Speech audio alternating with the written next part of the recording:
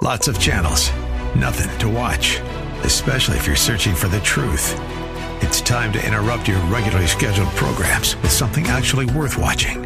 Salem News Channel. Straightforward, unfiltered, with in-depth insight and analysis from the greatest collection of conservative minds like Hugh Hewitt, Mike Gallagher, Sebastian Gorka, and more.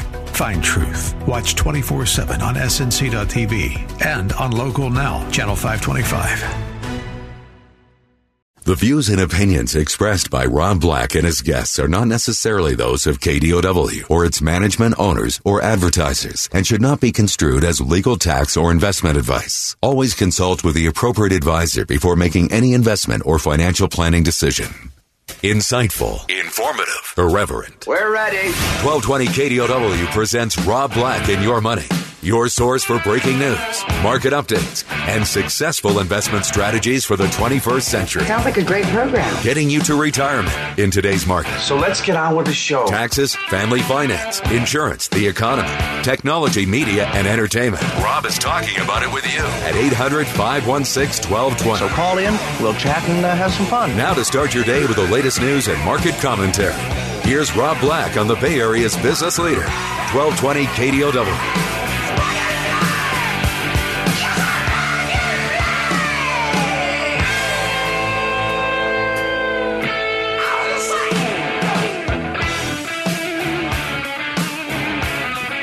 Welcome in. Rob Black and Your Money. I'm Rob Black, talking all things financial, money, investing, and more.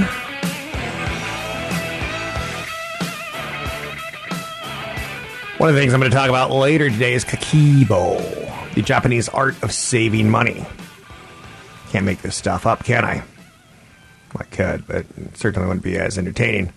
800-516-1220 to get your calls on the air. It's 800-516-1220 to get your calls on the air. Anything you want to talk about, we can talk about. Money, investing, and more.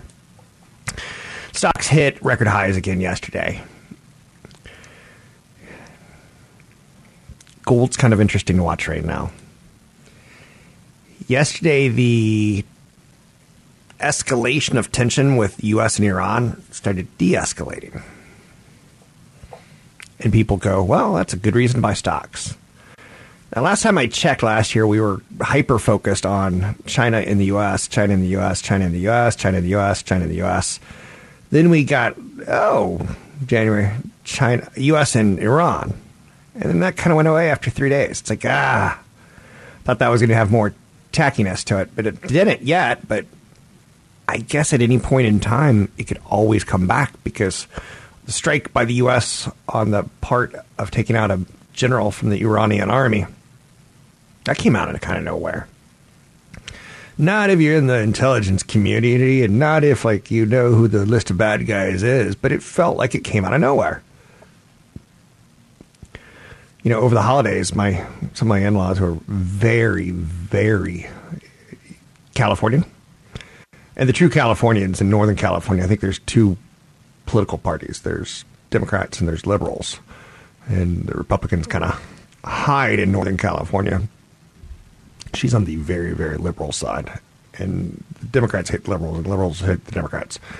Anyway, long story short, where does this go? She thought there was going to be war, and she was nervous about it, and nervous about selling stocks in the stock market and things like that. I was like, don't. If I had a nickel for every war that didn't get started, kind of thing. So, the World Bank is in the news. And they're cutting their global growth forecast for 2020 to 2.5% global growth, down from 2.7%. That's not the best news. Again, I work in an area where you kind of get a lot of news and you kind of massage it. You find what flags are worth defending and what flags are worth going after. And that's a flag that's what tough one to defend. Anytime you see growth forecasts cut on an international level, not a good thing. Look, I'll be quite honest with you. I once interviewed a former Secretary of Defense in the United States, and we were talking about post 9/11 economies and what have you. You know, economy is going forward no matter what. If there's a terrible terrorist attack in Paris on Christmas, if there's a terrible terrorist attack in September in the United States, if they're like, it just has to go forward. And he goes, the best thing you can hope for is that ultimately we give them a lot of money and their cost of living changes, their quality of life changes, their productivity changes, their economies change. If you give nations that hate the United States an economy, they can focus on that and not focus on, all our piles of plastic and all of our things that we have. Not so good news out of Bed Bath & Beyond, Kohl's, and L Brands. Those are three very different companies. Bed Bath & Beyond to me is kind of like, well, it's the Home Depot of throw pillows. You kind of have to have throw pillows in your home, just like you have to have hammers and nails and wood and fences and paint and stuff like that you get from Home Depot. But the Bed Bath & Beyonds, the problem I have is I haven't been in one in 10 years. 25 years ago when I was buying my first home, I was like, honey, let's go to Bed Bath & Beyond and get throw pillows. Like, that was the thing. And now it's like, I want nothing to do with going anywhere, anytime. Bring it to me, Amazon, now! So I haven't been in a Bed Bath & Beyond in 10 years, at least. And again, I used to do something kind of silly. I said, if you ever see me in a Radio Shack, I'll give you $100,000 cash. I can do the same thing with Bed Bath & Beyond because I'm not going to be going into one. Kohl's is a little bit different. Kohl's is one of those discounters. And it tends to do very well in a good economy, and it tends to do even better in a bad economy. L Brands, I'm just going to assume it's old women's lingerie at this point in time. Victoria's Secret. That's the big driver of L Brands. And younger women today, millennials, are like, we want something that doesn't look like our moms. Or we want something more functional. Or we want something more, suitable for the planet. I don't know. I am not a lingerie expert. I wish there was a job called lingerie expert, but there isn't, and I'm not one. So the only one that really bothers me in there, because Bed Bath & Beyond is kind of a mausoleum of retail space. When you go into one, it's just so big. The price, the amount of sales they make per square foot, not as impressive as, say, an Apple store. Kohl's has got me a little flummoxed. I need to look into their call on that. Germany reported a decline in exports and imports for November. Germany used to be a lot more of an important economy than it is now. Because back in the 90s and early 2000s, we were like, oh, it's all about U.S. and Japan and Germany. And then, dun, dun, dun, ancient Chinese secret. Don't count us out, China. So China's economy became really important right around the time they hosted the Summer Olympics for the first time. And they highlighted how great their country is. That's what the Olympics are all about, according to the Olympics. Goldman Sachs got an upgrade to buy from neutral. I like that call. I'm telling you, Kohl's is scratching my head a little bit this morning. Goldman Sachs I like because it's a big money center bank. It's a big, big, big bank. They've gotten a little bit too into you and me, the peons of the investment banking world, and less of the corporate world. When they signed on to do the Apple credit card, it was their way of saying, those people that we've never, ever served as clientele before, we will service as clientele now.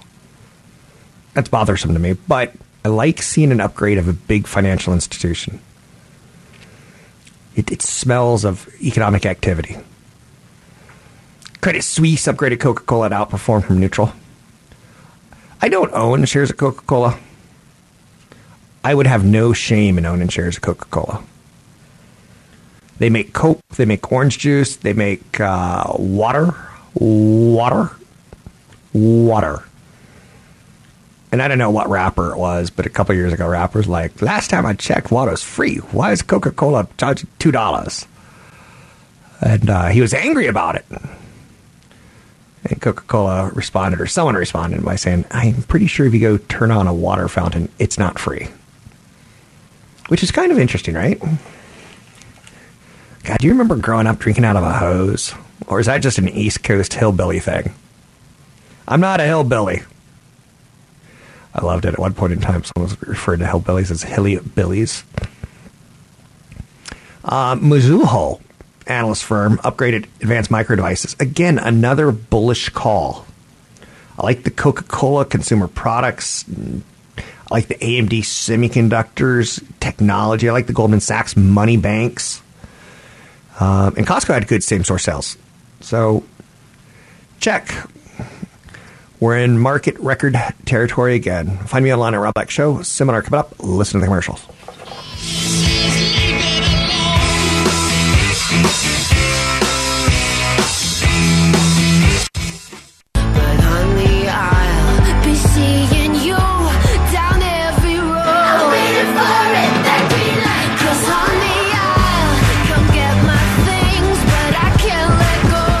We're making financial sense of your portfolio.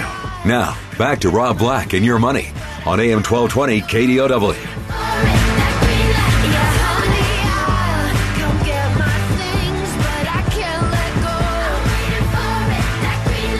Nearly all corporate CFOs say the economy is going to slow and the stock market is overvalued. I agree. A little groupthink, maybe that's negative. This is starting to get to valuations that are some of the richest that I've ever seen on the quote-unquote overall S&P 500, kind of like swath of stocks. Now, again, your stock may not be, but the group looks it. Verizon said it's dropping traditional cable bundles that are often bound by annual contracts and hidden fees in an attempt to prevent customers from cutting the cord. Under the new offering, customers choosing internet and TV plans separately will pay by the month. Yeah, those Comcast cable contracts, when compared to the YouTube TV non-contract, you go, I don't know if I like being locked in. Now, sometimes locked in is a good thing. Sometimes locked in is a bad thing, right? But convenience and the day of Netflix. One day you have a Netflix and one day you have Disney. And you can turn them on and off that fast. So Verizon's trying to get more hip. Trying to be less of your grandfather's phone company and more of your modern internet company out there. I don't get what's going on with Apple. Just so you know. It's up another $5 today, sitting at $308.47. It's melting up. There's no news out there saying anything like this is going to be the best iPhone season ever. A lot of the news is they're using their cash to buy back their shares, and their net income's actually dropping, but their earnings per share is growing because they're buying back shares. A little bit of financial engineering. Not necessarily good or bad. You have to pass judgment on that yourself if you want companies buying back shares or increasing the dividend or putting more money into capital expenditures. Or I don't want to judge how you judge how a company spends their money. But Gene Munster's out there saying Apple could be a $2 trillion company, of which we all had problems. We all had conceptual issues in the financial media world wrapping our head around the first $1 trillion company. And then boom, it happened. It was a race. Was it going to be Amazon? Was it going to be Apple? Was it going to be ExxonMobil? Was it going to be Amazon? Was it going to be Apple? Was it going to be Google? And in the end, it doesn't really matter who got there. We got there. We broke through the ceiling. A couple companies have done it. And we feel, okay, been there, done that. Now, what's the next one? A gazillion dollar company? It's like, oh, we've seen $1 trillion companies, so what's just $2 trillion? We need to see a gazillion. That's impressive. So the Apple Watch is going to stay a juggernaut for growth. The Apple Watch is growing 20 to 30% over the next 5 years as consumers stay focused on improving their health. Apple's going to unveil 5 new iPhones later this year instead of the usual 3, 2 being 5G capable. The arrival of 5G should trigger a mass upgrade, but we said that about the 11 and we said that about the 10. That phones get old. Apple actually stopped servicing products that are like 5 years old. I don't know if that's the key date, but it feels like it. I don't know. Did you see Ronaldo? Was it Ronaldo? Yeah, it was Ronaldo. coming out of a soccer match the other day, had an iPod from like 7 or 8 years ago that's not even supported or upgraded anymore. And people are like, Renanda's got an Apple product that's 8 years old. It's probably worth $10. He can certainly afford a brand new gold one. It was kind of refreshing to see him use an old technology. I think it was technically the iPod Nano. Do you remember that little square that we had? Yes, people had those. Monster believes fundamental drivers are enough to re-rate Apple stock with more premium-priced earnings multiple. So last year, we were pretty comfortable saying Apple doesn't look expensive compared to the market. It's trading around 15 times, and if the market's trading around 15 times earnings, it's fine. Now, Gene Munster's saying, we may think of it as a 30 times rated company. Microsoft has a PE of 26, so why shouldn't Apple? Apple has a PE right now of 20.2. The overall market is right around 20.2. Historically, we are fair valued around 15 times earnings on the overall market. Discount at 10 to 12 times earnings. Premium at 18 to 20. So now that Apple's at 20 and Microsoft's at 26, now Microsoft is considered more of a software company. Right?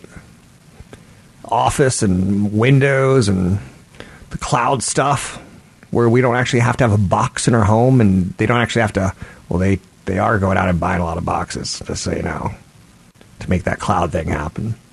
But Apple's more of a hardware company, so hardware companies typically didn't have great multiples in the last 30 years. As we went through the process of rating companies, we'd say, well, hardware can't make as much money because, well, there's hard stuff. Software, you write the code for Windows once and then you copy it a bazillion times. How many times are you going to use the word bazillion? Or a gazillion? Or quadrillion? How many times do I get to use those in a segment? So Munster has a $350 share price on Apple for 2020. That's up about 18% from where it is right now. And he thinks it'll be a $1.7 trillion company by the end of the year. Apple stock is up 100% in the last year. Essentially gone from about $600 billion to $1.2 trillion, right? As far as market valuation goes. I'm happy. I'm thrilled. I still own shares of Apple. But it's tough to explain why. Well, it's not tough to explain. Everyone on the planet owns shares of Apple, it feels like. And if you don't own shares of Apple, yeah, you get the idea, right? So I'm going to talk a little bit about Kakeibo, but I'm going to save that for another segment. It's a way of saving money that's fascinating to me. It's the Japanese way of saving money. And if you know anything about the Japanese culture, and I was born in Japan, so I'm allowed to appropriate it and make it my own. If you know anything about the Japanese culture, the fascination with tidiness and small,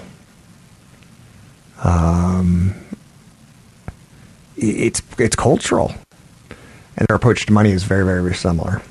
No, not their approach, but the Kakeibo approach is very similar. Macy's closing 30 stores. Again, it brings up the question like up in the Kohl's and in the world of Amazon's. Did Amazon kill Sears and JCPenney's? I think they kind of did. Or maybe modern retail killed them. But was it Target? Was it Walmart? Was it Amazon?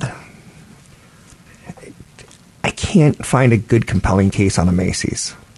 Target, I can make one that they really embrace the internet and curbside delivery and modern America and, you know, design with a crazy price tag with it.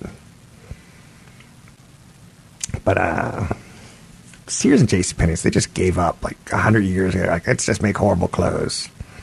They never change with the consumer. I'm Rob Black, talking all things financial, money, investing, more. Find me online at Rob Black Show. Big seminar coming up. You can learn more at Rob Black Show. Use code radio25 to get in for free.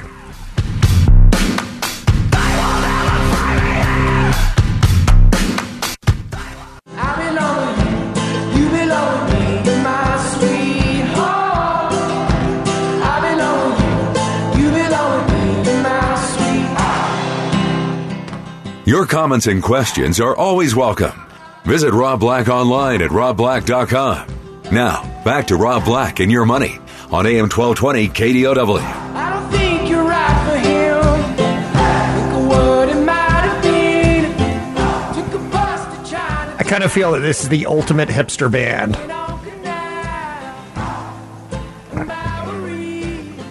Kind of want to look like a Lumineer for Halloween. I used to do a half-hour TV show for about 3 years here in San Francisco. Now I do about 5 minutes because news decided, in the 2000s, people wanted to day trade, and finding a sponsor for a money show was super easy. Just get a day trader. Get E-Trade, get Schwab, get people who can make accounts and mutual funds. And there's so many people you could find to sponsor a TV show when people are speculative. Right now, it's starting to feel a little speculative again as far as what's going on in Wall Street. I own shares of Apple, and I feel uncomfortable with how much money is being made at this point in time by everyone. Does that make sense? What bothers me is I look around and I go, everyone's making money. There's like no discrimination here. If you are in the stock market, you're at an all-time high right now. And that's all you need to know, right? And that's not all you need to know in theory. You should be searching for a little bit more. But there was a man I had on my TV show many years ago. He's local. He's in Marin. Name is Neil Hennessy. He's a fund manager. Now, what I loved about him on TV was he has mutual funds in Marin.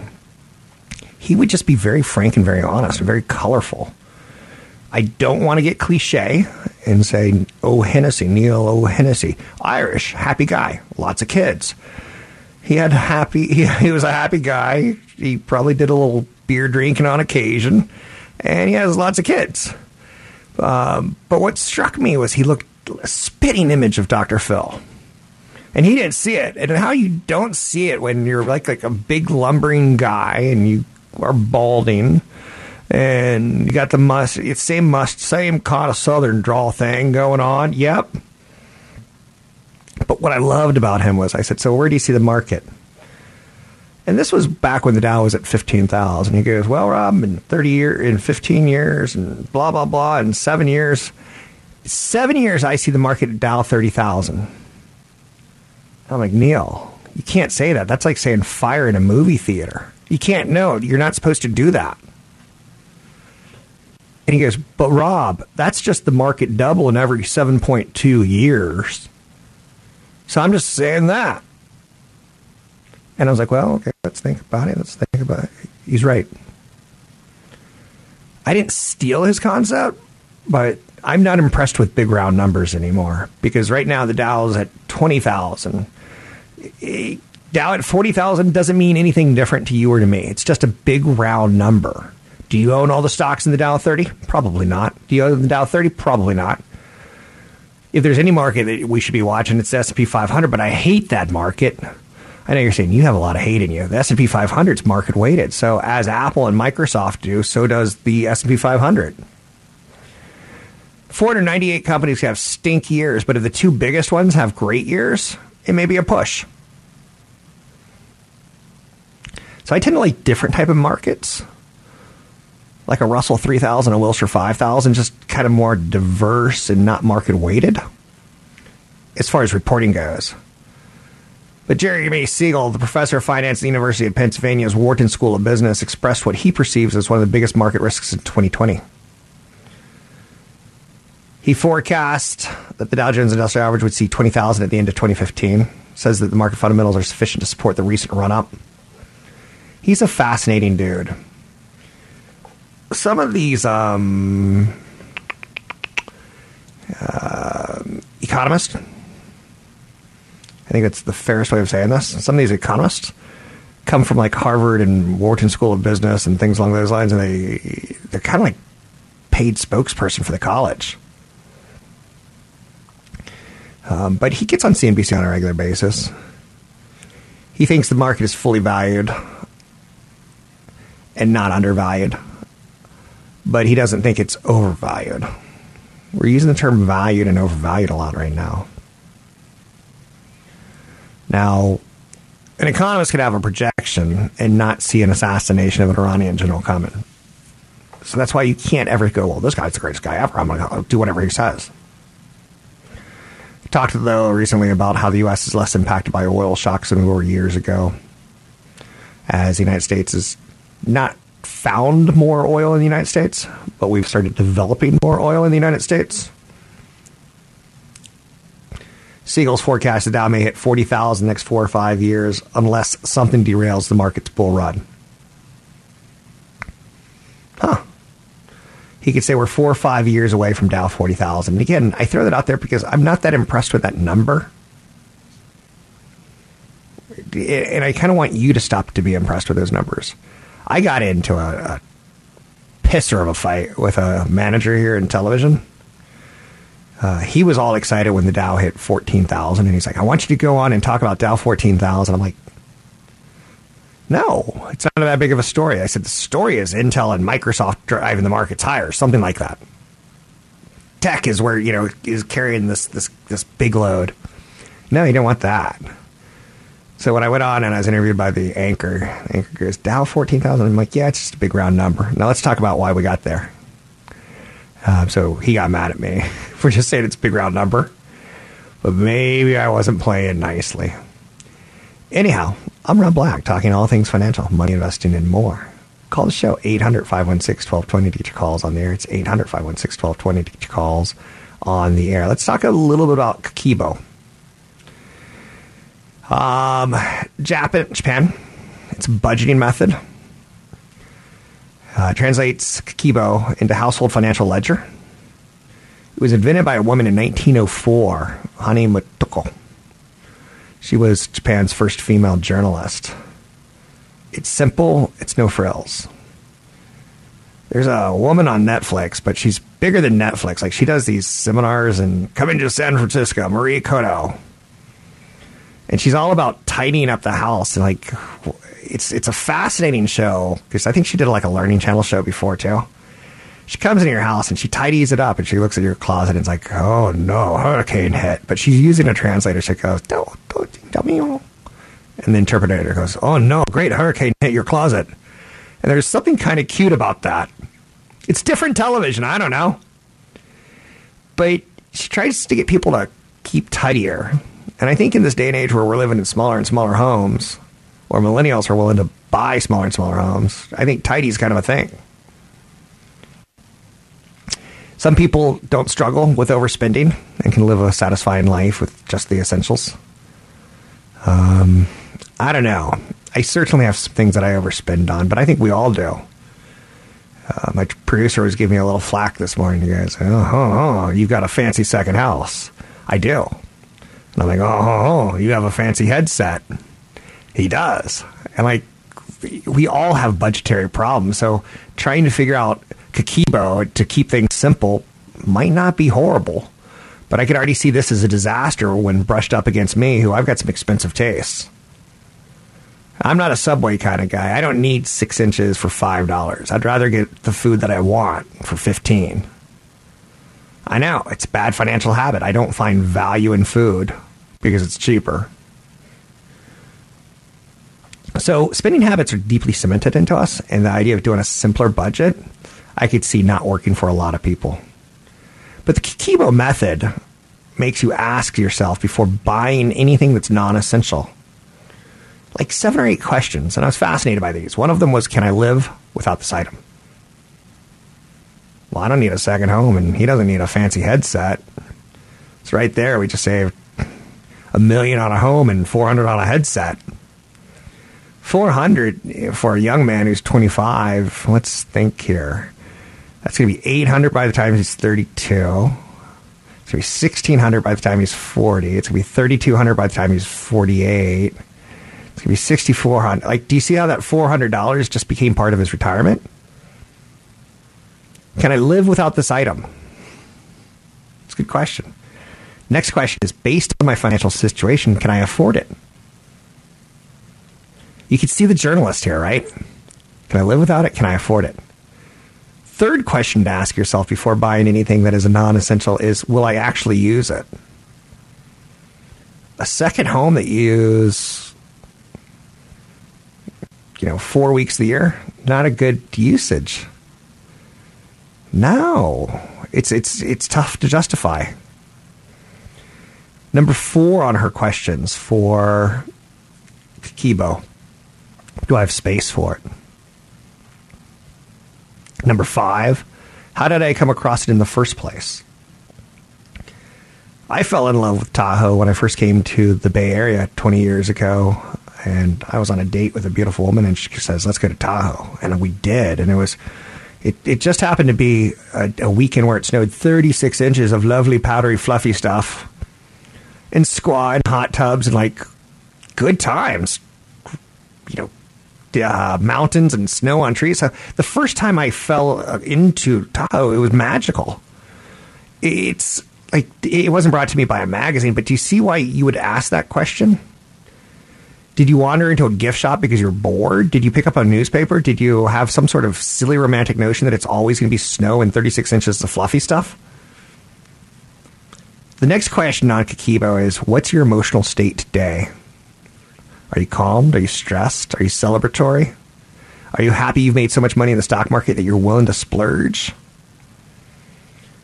And number 6, the final question is, how do I feel about buying it? Happy, excited, indifferent. Your emotional relationship with money can really stop you from overspending. I'm Rob Black, talking all things financial.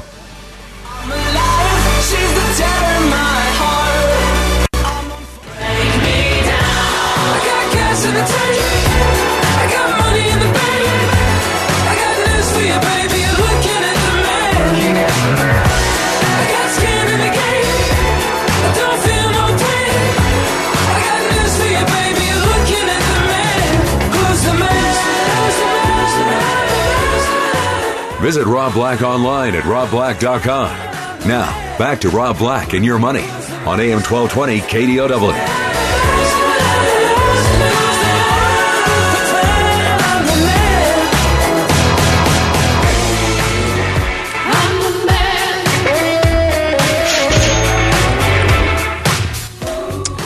I'm Rob Black, talking all things financial, money, investing, and more. Teach calls on the air. It's 800-516-1220. New year, right? New you. I probably gained some weight in 2019. I'd like to cut some weight in 2020. New Harris poll from TD Ameritrade said many Americans would benefit financially from a dry January. How many of my calories are coming from alcohol? How many of my calories are coming from food, healthy food versus non-healthy food, right? This survey found that millennials spend about $300 a month on alcohol, or about $56 per outing. So I was reading the survey. I was like, I wonder if weed's involved in this. For some reason, the weirdo in me says that millennials are probably doing more marijuana because it's legalized in more states than it was when I was younger. And as a non-needed buzz alcohol and a non-needed buzz marijuana, how much of our discretionary money is going there? This poll found that millennials spend $300 a month on alcohol, or $56 per outing. Key in on the word outing. Generation Xers spend about $150 a month on booze. And baby boomers about $97. Dining out is a big role in it. Millennials, cliche, true or false, I don't know. They tend not to eat at home. They like their food coming to them, and they tend to like to have the experience. So says the cliche. I once knew a millennial, and her and her boyfriend went to a white party on New Year's Eve. And I'm like, why did you go to it's a DJ, everyone wears white. Okay. And I'm like, why did you do that? Why not just go to see the big ball fall down from the sky and go 10, 9, 8, 7, 6? Because it was like $500 each for all the booze you can drink, except for there's a line and you can't drink that much booze, and then it's bad booze. And all the food you could eat, except for there's a line, and it's not that good of food, right? So I don't get it. I'm not a big experience guy when it comes to value. I don't like wasting money. So 58% of millennials surveyed order alcohol or alcoholic beverages when they eat out. You can save a lot of money if when you eat out, you just do water. Every waiter and waitress is going, no, don't say that. Every small restaurant owner is like, no, don't say that. With food comes alcohol. Living in San Francisco, you order hummus and a glass of wine. You just spent $50. You order just the hummus, and you're on like 10 or 12. So there's something called dry January, which sounds, and I got to be careful because I used to be able to make jokes like, oh, that sounds like a war crime, and now that's not funny. Or I could say that sounds like being in a prison camp. No, that's not funny either. Dry January, turns out, is a great way to detox from the ravages of that great rich holiday diet that we had. Ham and more ham and turkey and gravy and potatoes and butter and rolls and butter, right? So we need to detox a bit. So a weekend of drinking can cost anywhere from $300 to $400 on the high end, $50 to $60 on the low end. Like, I was telling a friend the other day, one of the biggest financial mistakes I ever made was I bought season tickets to a hockey team, 41 games. And I had been to like probably 4 games a season. They're always fun. You get a good buzz on. You watch some good hockey. It's back and forth action. I think it's the best sport to watch live. But it's not the tickets that I freaked out about. It's how much I was spending on concessions. And how many games I wasn't just flat out going to. Someone asked, and it was the concessions that was the real killer. But anyway, if you make a commitment not to drink, it all trickles down to making smarter decisions. When you're not drinking, you're not going out as much, so you're less likely to eat garbage and go to bed late. So I get the dry January thing, and I like the idea of if every time you were to go out, you give yourself $10, $15 for an investment instead of $10, $15 for beer or wine at a bar. I like that. Just over half of millennials in the survey intend to take a dry January, compared to 35% Generation Xers and 23% of members. I'm surprised there's that many people swearing off alcohol for January. 50% millennials? That doesn't sound right. 35% of Generation Xers? So millennials aged 22 to 38 are of prime partying age. Many tend to live in cities where it's more expensive to drink. That's what I was trying to get at, where there's a difference between partying in Portland and partying, and when I say party, just to going out to dinner with friends. Going out to dinner with friends in Portland versus going out to dinner with friends in San Francisco. So, and think if you go further back, but a lot of people just as part of their living. I was talking to Will Tran, who's a fantastic reporter at Cron. And he goes, Rob, 25 years ago, a news guy in the newsroom pulled me aside and said, and you can't believe he's like, Will's 50 and he looks like he's 14. He said, a news guy pulled me aside and he said, you got to put money in your 401k. He said, I didn't do it because I couldn't afford it. And I'm like, did you go out and did you eat at restaurants in the last 25 years? He's like, yeah. I'm like, well, then you could have afforded it. He was spending $300 to $400 every month. And sometimes that's just, drinking 1 to 2, 3 times a week. Sometimes it's going out to a really high-end restaurant. I don't know. 81% of millennials in the TD Ameritrade survey said that cutting back on alcohol made them realize how much they were spending on alcohol. That's a fascinating statement. And then there's people who just completely abstain, and they seem to have more money than everyone else, and they seem not to get DUIs. DUIs are $10,000 in California. They ain't cheap. Second one's $20,000. I don't know how those costs are affected, but that's what I'm told. I'm Rob Black, talking all things financial, money, investing, more. Big seminar coming up. You can sign up at Rob Black Show. List the commercial for more information.